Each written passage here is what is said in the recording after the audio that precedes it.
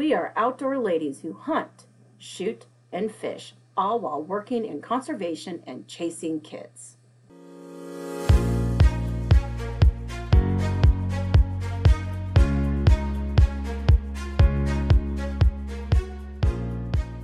I am Julia Plugi with the Nebraska Game and Parks Commission. I'm Rachel Alice with the Iowa Department of Natural Resources. I am Megan Weiskup with the Iowa Department of Natural Resources. And I'm Tana Fancher with the Kansas Department of Wildlife, Parks, and Tourism.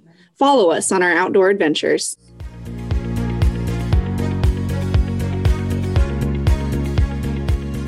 Welcome back to She Goes Outdoors podcast.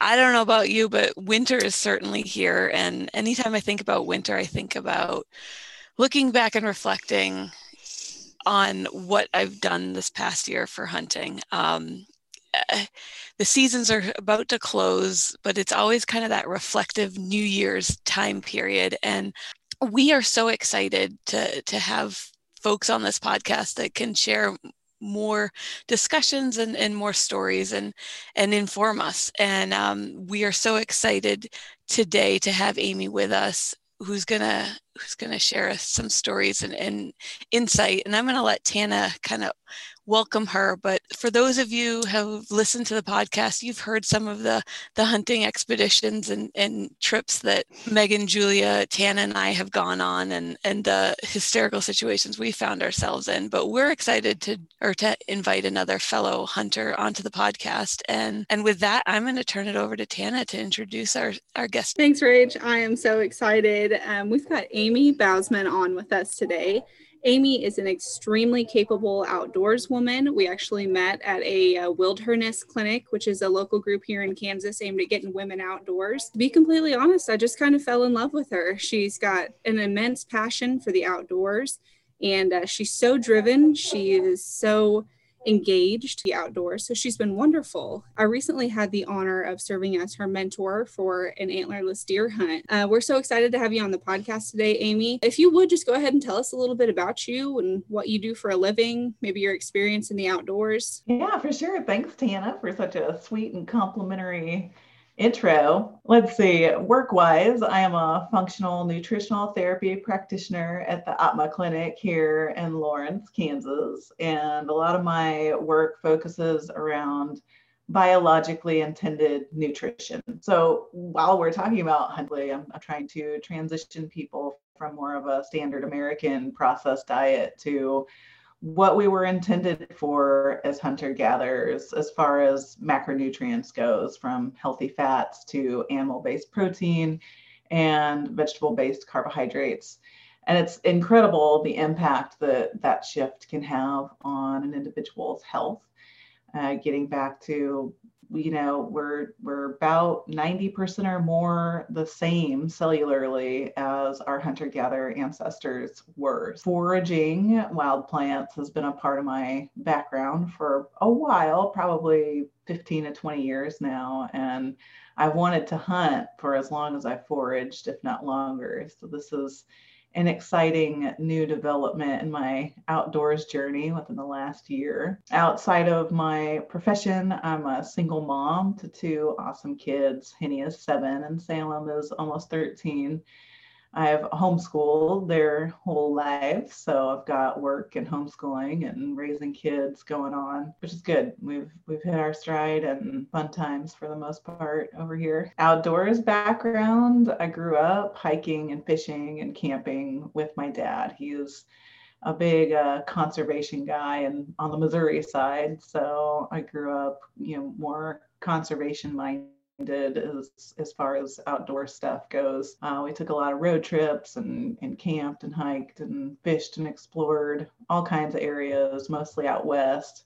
We did a couple of Ontario, Canada trips, walleye fishing. We've done some frog gigging, which was like, I'd say the next step from fishing to hunting. It definitely felt like more intentional skill was involved, going out at night, using lights, using a boat and frog gigs, and it was a lot of fun, very exciting for me. So yeah, hunting is just within the last August, I guess, when we met on that deaf clinic through Wilderness. It's been awesome. I'm excited to talk more about my hunting journey with you guys this morning. Well, Amy, you've had a really productive first year as a hunter. You've really gone out and made it your own experience, and really challenged yourself. And that's super cool. I'm curious, and I'm going to try not to hog you today because, like I said, I just think you're so cool. So I want to talk to you all the time. But, with R3, our recruitment, retention, reactivation efforts, we've really started to look at wild game and food as being the introduction for people into hunting, that maybe that's more of a motivator for our modern audiences than just the actual quote unquote sport. So would you say that was the case for you, that food was a real motivator to get into hunting, or was there an additional motivator? So it's always been about nourishment, and now being a single mom and doing the nutritional therapy work that I do, and seeing more and more how much more concentrated wild nutrition is, as opposed to our factory farmed animals or even cultivated plants.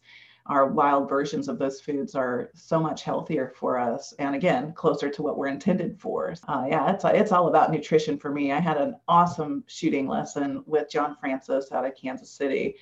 And we were talking about this aspect, and I was telling him, I read a lot and I hear these stories a lot about hunters saying that the experience of seeking out game is just as fulfilling to them as getting game. And I said, I get that. I like being outdoors, but I already spend a lot of time outdoors. I do fish as often as I can. I do hike as often as I can. I go backpacking and camping quite a bit throughout the year. So I'm fulfilled, with the nature aspect for the most part. But for me, the hunt really is about nourishment. If I come home empty-handed, I'm going to be disappointed. And I know a lot of hunters aren't oriented that way, but hunting has been a lot more time and energy consuming than I thought it would be. Going into it blind, totally naive, I thought, well, this is going to be easy. I just got to go out and shoot something, right? And then I've got food. Well, there's actually a lot more involved than that.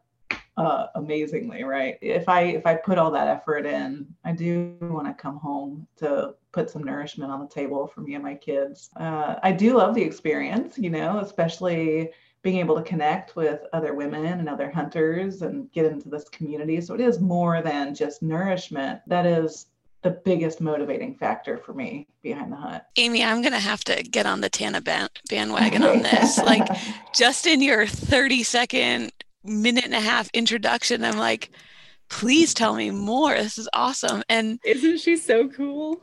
And as a fellow newbie hunter, I think this might be the first time I've actually called myself a hunter.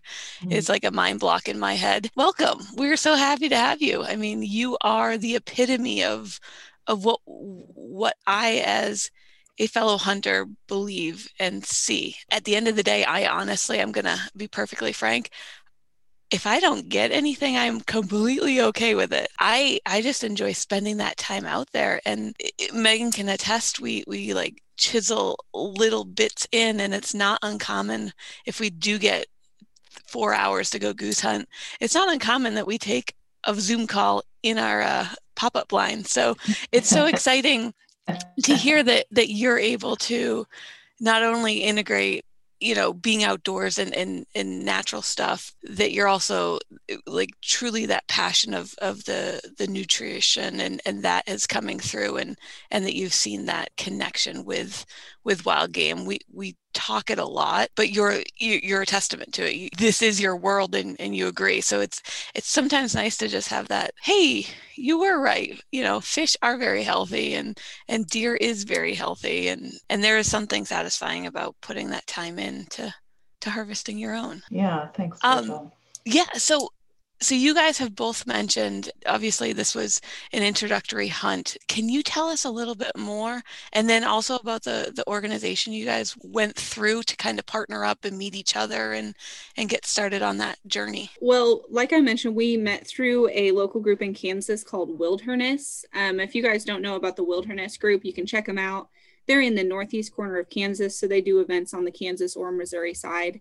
And it's just a group of women that came together and decided that they wanted to see more women and more diverse women represented in the outdoors. And so they're basically practice what they preach, and they put all kinds of awesome events together. So I'd encourage you to go check them out at wilderness.org. But that's where Amy and I met for the first time, is for a dove hunt. So I came out to serve as a mentor, and Amy and I kind of connected through that. So when Amy expressed interest in hunting deer, I encouraged her to sign up for a program we have in Kansas called Special Hunts, where hunting land is set aside specifically for novice hunters, disabled hunters, youth, to be able to have that experience of like hunting some managed areas in a little more of a controlled setting than just general public land.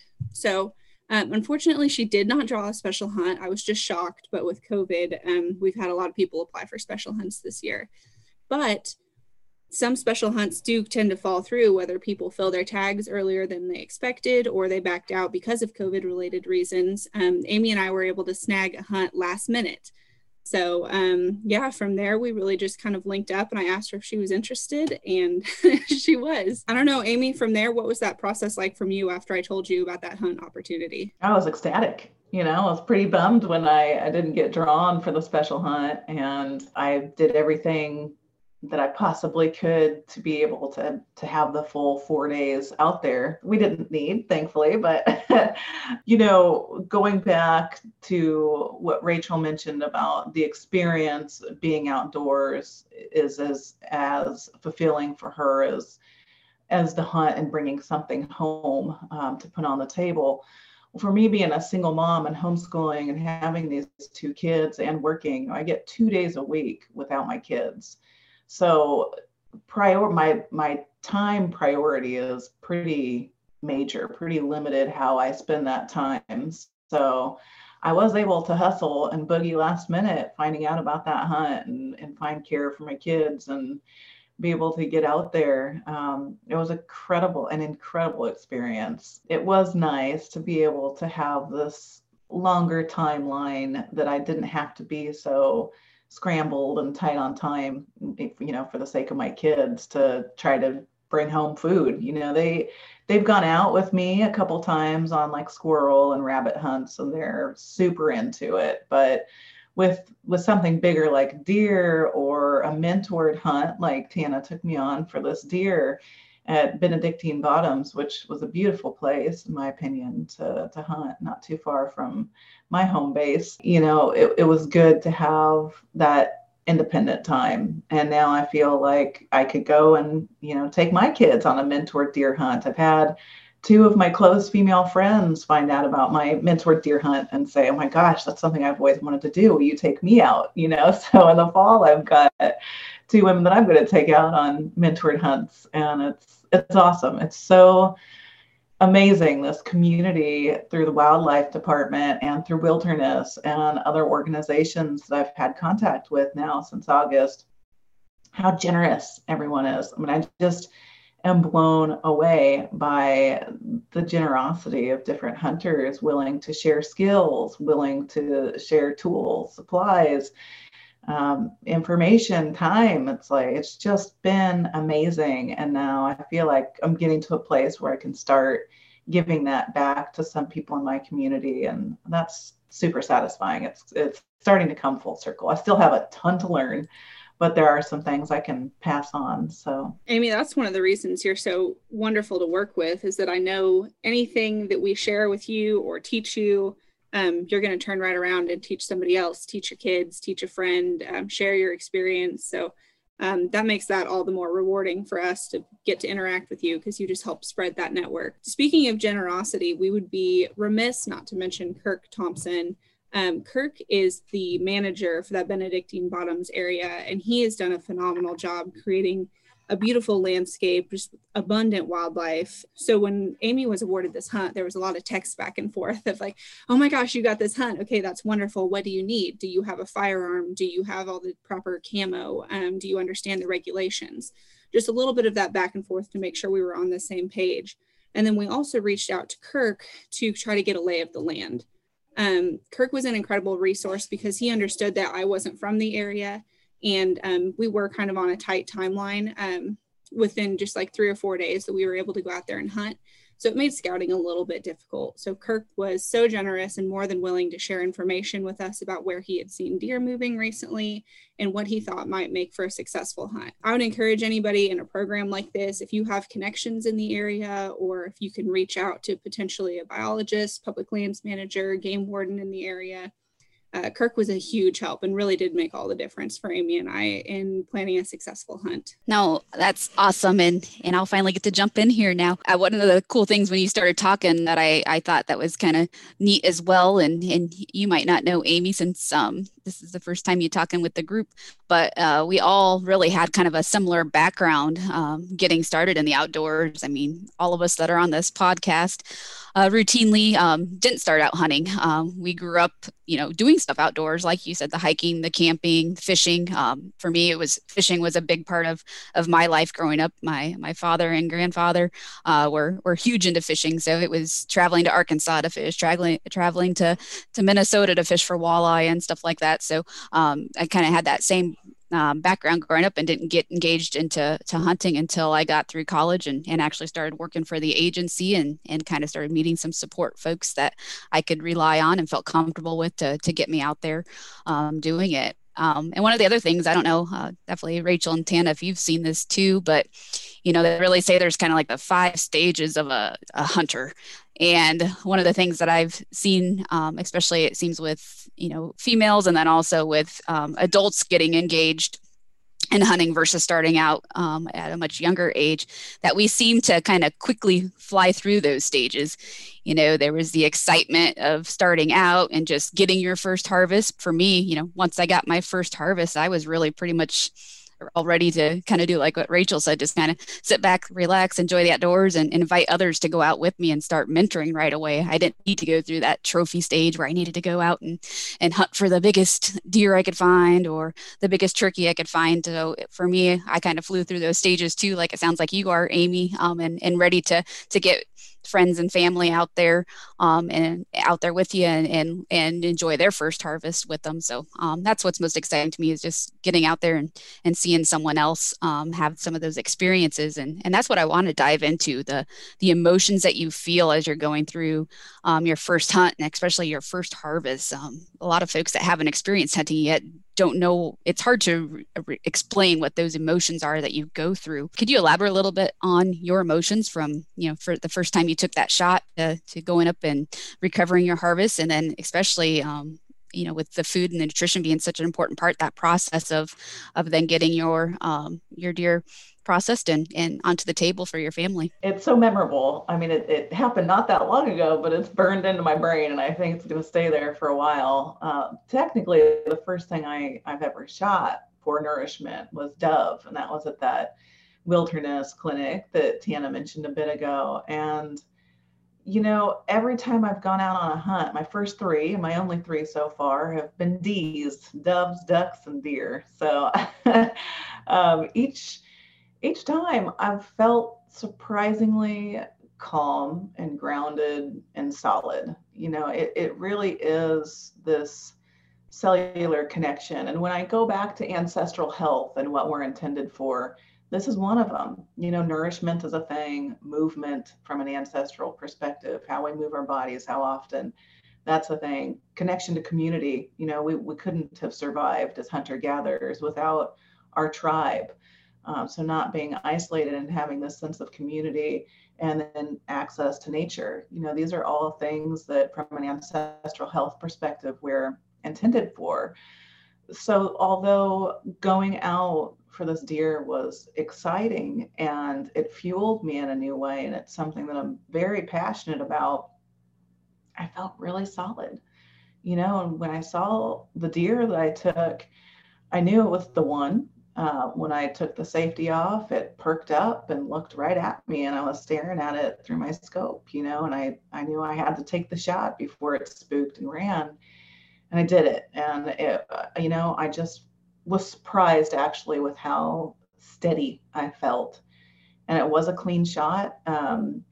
It didn't fall immediately. It ran a bit, and Tana is an amazing tracker. She won't admit it. She's very humble, but she is incredible. I shot I shot a dove when she was mentoring me at the dove clinic that was like 50 yards out, and it fell into some really tall, spiky kind of grasses, probably a couple feet into the grass. I couldn't find it. I mean, dove down in the, dried grass looks just like dried grass, and she found it.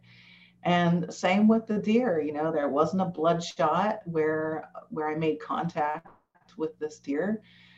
There were so many, it was so heavily populated with deer that there were so many tracks in the mud that we couldn't make out which one was from the deer I shot. And she found the first tiny splatter of blood in a place that I wouldn't have looked. So her instincts are highly attuned with that. I found the next kind of blood splotch, and then we followed it and marked it throughout the trail. And then she found it. She saw that white belly, and he was a dead deer pretty quick. Thankfully, there wasn't a lot of suffering.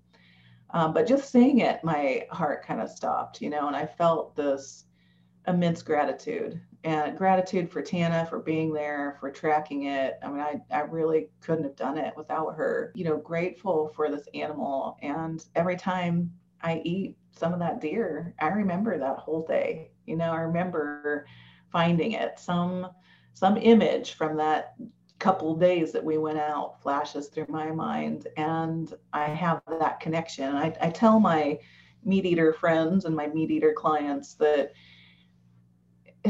I feel strongly that to be an ethical, responsible meat eater, you should take an animal's life at least once. I used to have a farm when I was married, raised dairy goats, and we would harvest the bucklings in the fall for meat. And people would often come out and help with the harvest so they could have this experience, have this connection to really understanding what does it take to get animal-based protein and animal-based fat onto your plate. And I do feel that we have an ethical responsibility to know what that connection is about. It's not easy taking an animal's life, but if you're going to eat it, you got to know what goes into the whole process. Processing the deer goes, we were able to haul it back to Tana's parents' garage, who also are owed a lot of gratitude. I've not been able to meet them directly, but if they're listening in, then thank you so much for the use of your garage. It was incredibly helpful.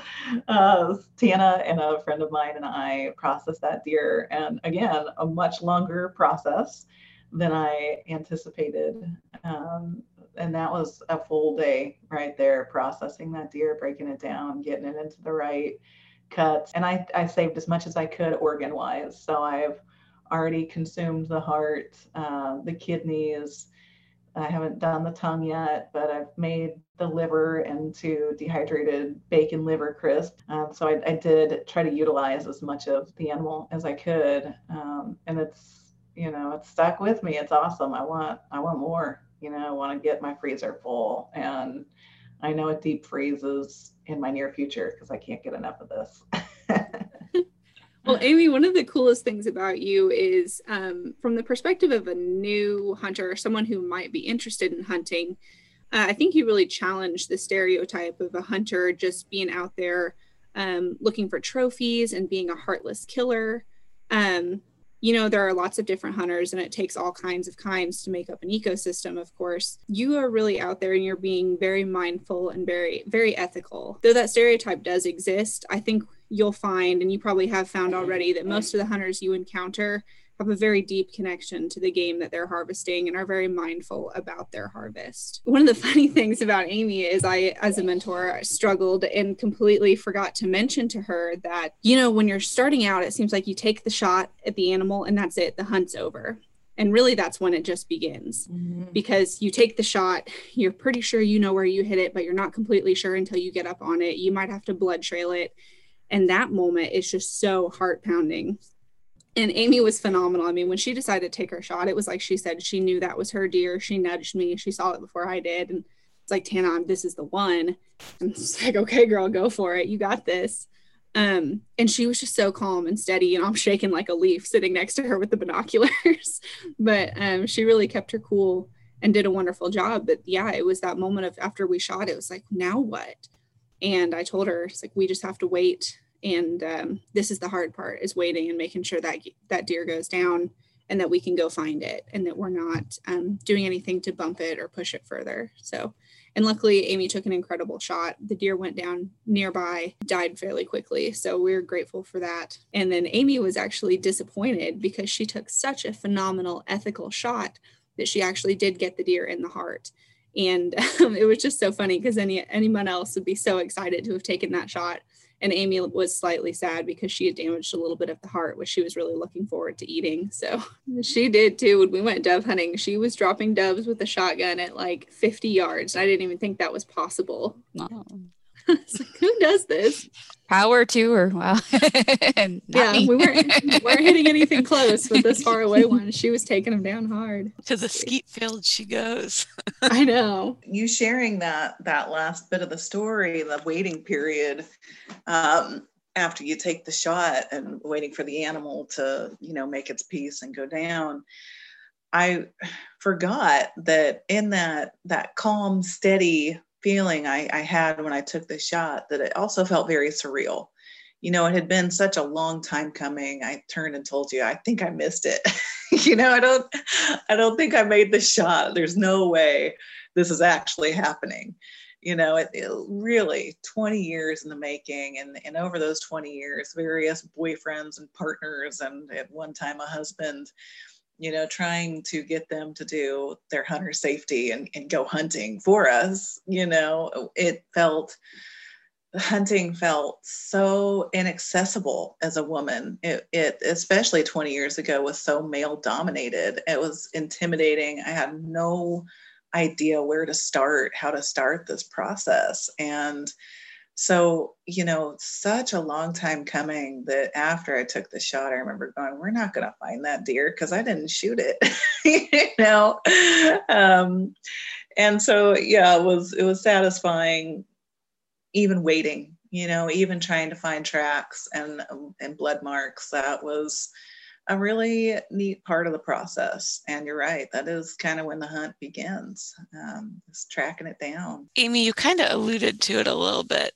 I kind of want to dive into this concept of you being able to harvest for yourself and to provide for your family. You kind of mentioned that you were relying on others and clearly didn't come through. And so now you've finally gotten to the point where you can do it yourself. Yeah. How has that affected you in your family? I could certainly come up with some buzzwords, but I want to hear from you. Like, what has that felt like for you? What is, I don't know. I'm going to awkwardly just open end that question of nothingness and say, how is it? Yeah, and how is it? How has it affected you to say that you can do this now? I'm totally following you. I know what your question is and where you're coming from, and it is so liberating. I feel free. Empowered is a word, but liberated and free is more appropriate for me and what I'm experiencing through this process. It's extremely codependent of me to try to get partners over the years to do the hunting for us. Like I said, part of that was just the sense of overwhelm and inaccessibility as a woman to that world. And wilderness group is really what made it possible for me. To be able to go out on a mentored hunt where I don't have to have a gun. I don't have to have hunter safety because all I needed was my apprentice license at that time to go out with a mentor, to be given the steps, the process of what you need to do, what you need to bring, what to prepare for. And it was fun. These women are like down to earth. It's just a really friendly, open community. And that's what made it possible for me, and then I meet an amazing woman like Tana who wants to get out there and help. And it's just been so freeing to finally be able to do it and to know that I'm that much closer to being able to go confidently out into the field by myself without a mentor. Although that is fun. It is nice to go out with another person. I think that's what I'll continue to do. But it's such a long time coming that now that it's here, it's great. And other women and men, in my life are totally looking up to it, and inspired. And it's just a really fulfilling, satisfying feeling. We talk a lot about that need for social support, and you've found your niche, your people, your connection with the Wilderness program, which is awesome to hear. And then in your talk about kind of mentoring others, you've clearly identified that you want more people in your current space to accept hunting as a whole, and to share that bond, that experience. So it's so cool to see. We Megan, Tana, Julia, and I talk about this, I don't know, ad nauseum sometimes. Like, we need this support, we need this social structure. It's not something the department can provide a lot of times. So we rely a lot on other outside programs, and it's cool to finally to hear that has come alive and is working, and yay. Yeah, totally.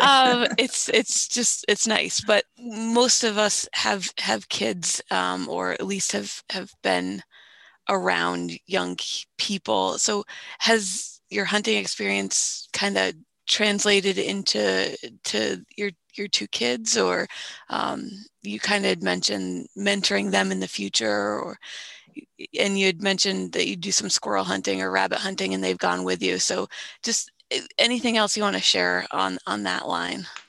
Oh, for sure. Yeah, it's a really important aspect of this experience for me. And I've taken my son on a mentored dove hunt through the Missouri Department of Conservation. And also he's done a mentored pheasant hunt through Pheasants Forever in Kansas. And, you know, he's got the same bug. You know, he's 12. He is inspired. It's really satisfying to him to be able to provide nourishment, you know, especially at this age. He's in a big kind of transition time going into his teenage years. And my daughter is my mini me. She looks up to me quite a bit. And so I do feel, again, just a great sense of responsibility and also gratitude that I get to share this experience with them. And another female, you know, and my daughter, that she wants to get out there. You know, they each want their own gun. She wants to shoot, you know, she wants to bring home food. So the three of us have gone out on a squirrel hunt before. Didn't see a dang squirrel, if you can imagine that. Hours in the woods, no squirrels. So we just did target practice on some hedge apples in an Osage orange tree, and you know, it made the day. We shot some clays, and it was still a great experience. But getting them out and sharing this with them is important to me, to pass this kind of self-sufficiency practice on to them. And again, connecting with nourishment. They know what it takes to take an animal's life. They've been around this. They've watched me butcher ducks and doves at our kitchen sink. You know, we've raised quail before, and they've helped process those. And they eat the organs. They eat the food that I cook and put on the table. And they're a part of that full circle process as well. And I think that the earlier we can demystify these aspects of human sustainability, you know, eating animals, that's a part of what we're intended for. And the more that we can demystify what goes into that process of eating an animal for our own nourishment is really important to me. Amy, I'm sure your kids just think you are the coolest person ever, especially when you came home with a deer. I can't even imagine what your son must have thought. And I also love that you take advantage of so many different groups. I think, you know, we tend to be loyalists, and we get involved with the group, and we're like, okay, this is my group, I'm going to stay with this group. But you've really taken advantage of a lot of outdoor resources, be it through Wilderness, or you mentioned Pheasants Forever events over the border on the Missouri side. And that's wonderful. What advice do you have for other women that are interested in learning to hunt, and especially those that were in a similar situation as you, where their close friends and family didn't necessarily hunt? How would you suggest they go about getting involved in these events or building up a network like you have? For sure. Once you get your foot in the door with one group, the world just opens up, and I think that I found Wilderness on a whim. I have gone years without having a mentor or finding my way into the world of hunting. And I think I did some random search on Facebook or Google that was, women's hunting group, Kansas, and I found them, and that was my way in. And it has connected me to a lot of different organizations, and pretty limited on my social media engagement right now. I'm on Instagram and Facebook maybe once a week, and it's just to check messages. So I'm pretty much on and off. If that were different, there are a lot of groups that are geared at women hunters in different regions, on Facebook especially, to connect with. But I think the easiest and most straightforward thing to do is to call your local conservation department or your local wildlife department and say, I'm a female, I want to learn how to hunt. Where do I start? And somebody's going to get you to the right place, whether it's matched up with a mentor or a hunter safety education class or, a website or link or something. Just by calling your wildlife or conservation department, you're going to get that ball rolling. You're going to get started, because now more than ever, there are an abundance of resources for women getting started in hunting. Just like, meeting you, Tana, you've been able to direct me to another mentor in my region that is going to take me out on a turkey hunt, maybe a goose hunt, and so there's just so many resources. It's just taking that first step is what it takes, in my experience, to get started. Now, you're so spot on. Definitely as us that work as professionals in this field and navigating, getting more folks out there and helping to break down the barriers, that main barrier that comes up a lot of times is taking that initiative to ask for help or to seek out help. And there is, like you mentioned, there's a whole community out there, multiple communities out there that are ready to embrace you. And it's really just getting that conversation started on both sides. I mean, even folks that are interested in taking people out, they're afraid to ask someone new to go. So you're spot on with taking that first step and doing that search and reaching out, because there's definitely a lot of folks out there that are more than willing to help. It's just getting that conversation started is so crucial. For sure. And definitely wanted to join in and I'll laugh with you in regarding to looking for those pesky squirrels. I agree. Every time you go out to actually hunt them, you can never find them. But by God, if you're out there deer hunting or turkey hunting, they're the first thing to rat you out. So it's like they all know true. Whatever species you're hunting knows. Yeah. Kind of segueing into the food. So it's so cool with your background. I mean, you totally get it as being the motivator for you, food, and it relates totally to your job. Where a lot of us, I think we would die to have that knowledge and skills that you have in regards to, for me, I guess I can exercise 6 times a week and do work as hard as I can, but that nutrition part is probably the hardest thing for me to get over that hump. And you having that in-depth knowledge and understanding the micros and macros and all that fun stuff that I have no idea how to calculate. And by God, I'm sorry, I'm never going to give up pasta. I can't do that. But it's just so cool. So we know that it relates to your job and you're definitely mindful around eating, but can you go a little bit more into that? And then I'm assuming your family does enjoy eating the wild game you prepare, and maybe what's that favorite dish that you've cooked so far? Oh, for sure. That is such a loaded question. So yes, I know some of these things because of my nutritional therapy training and background, but I got into nutritional therapy because I went to college on a reservation in South Dakota and could very clearly see the massive rates of heart disease, cancer, and diabetes on the reservation, being a product of these government issued, highly processed food commodities. And that's what sparked me.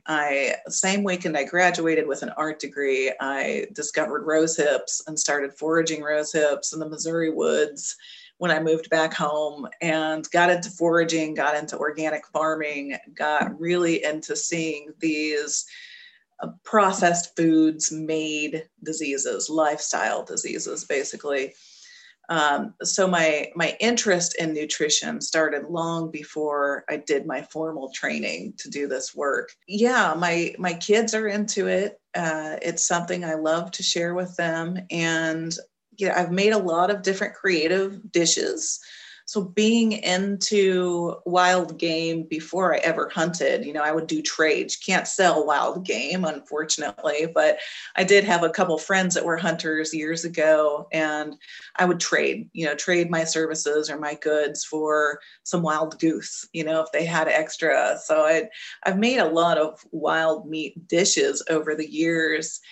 Teriyaki duck breasts and butterflied, herbed, buttered pheasant, and all kinds of yummy things. But I do think my favorite so far is the most basic thing I could possibly do, and that was with the deer heart. It was so satisfying. Tana got a kick out of how bummed out I was that I took such a clean shot. I shot the deer right through the heart. She said, "You got it exactly where I told you to get it."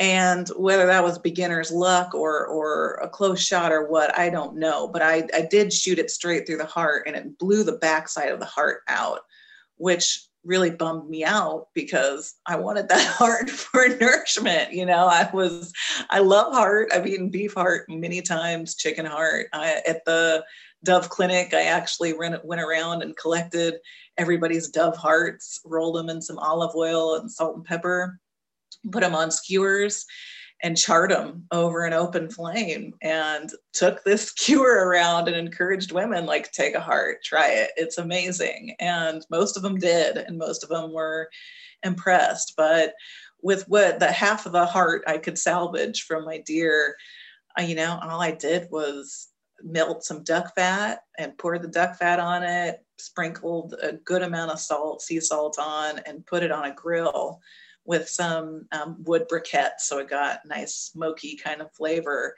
And that was just so satisfying. It's just the deepest nutrition possible. So the whole animal aspect, the nose to tail concept of eating animals is incredibly important to me. I'm actually teaching a class in a couple of months at our local co-op here in Lawrence about nose to tail cookery.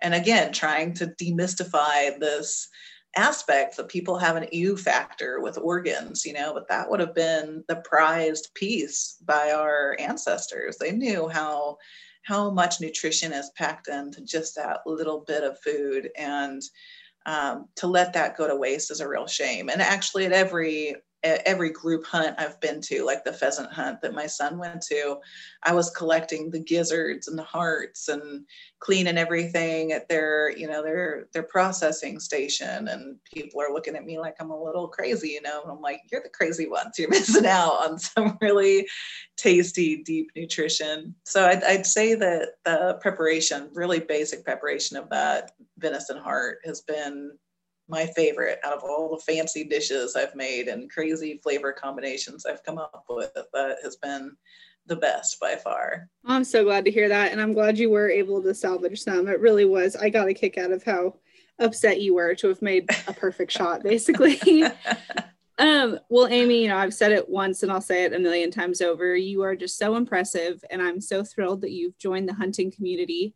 I have no doubt that you will be extremely successful, both as a hunter and as a mentor to other women like you, other friends, and of course your family as well, your two wonderful kids. So I can't tell you how much we appreciate you jumping on. And of course, big shout out again to Wilderness at wilderness.org for bringing us together. I'll be forever thankful for them for being matchmaker for us. Yeah, starting our domance. That's right. That's what we call it, is domance.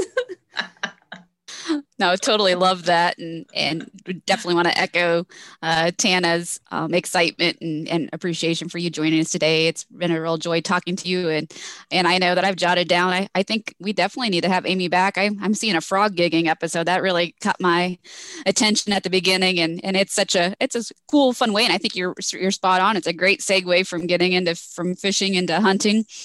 To kind of start that experience, and we'd love to have you back and do another episode for sure. Oh yeah, ladies, thanks so much for having me. It's been an honor, and I'd love to come back. And it's just awesome that this resource exists, connecting women with hunting and making this more accessible. I think it's great to share these stories. So thank you all for existing and for doing this. So again, to echo everyone else, Amy, thank you so much for joining us today. And listeners, thank you for tuning in to another episode of the She Goes Outdoors podcast. As a reminder, our outdoor cooking subscription box is currently available. You can find it at sgooutdoors.com. Make sure to visit us on Facebook and Instagram.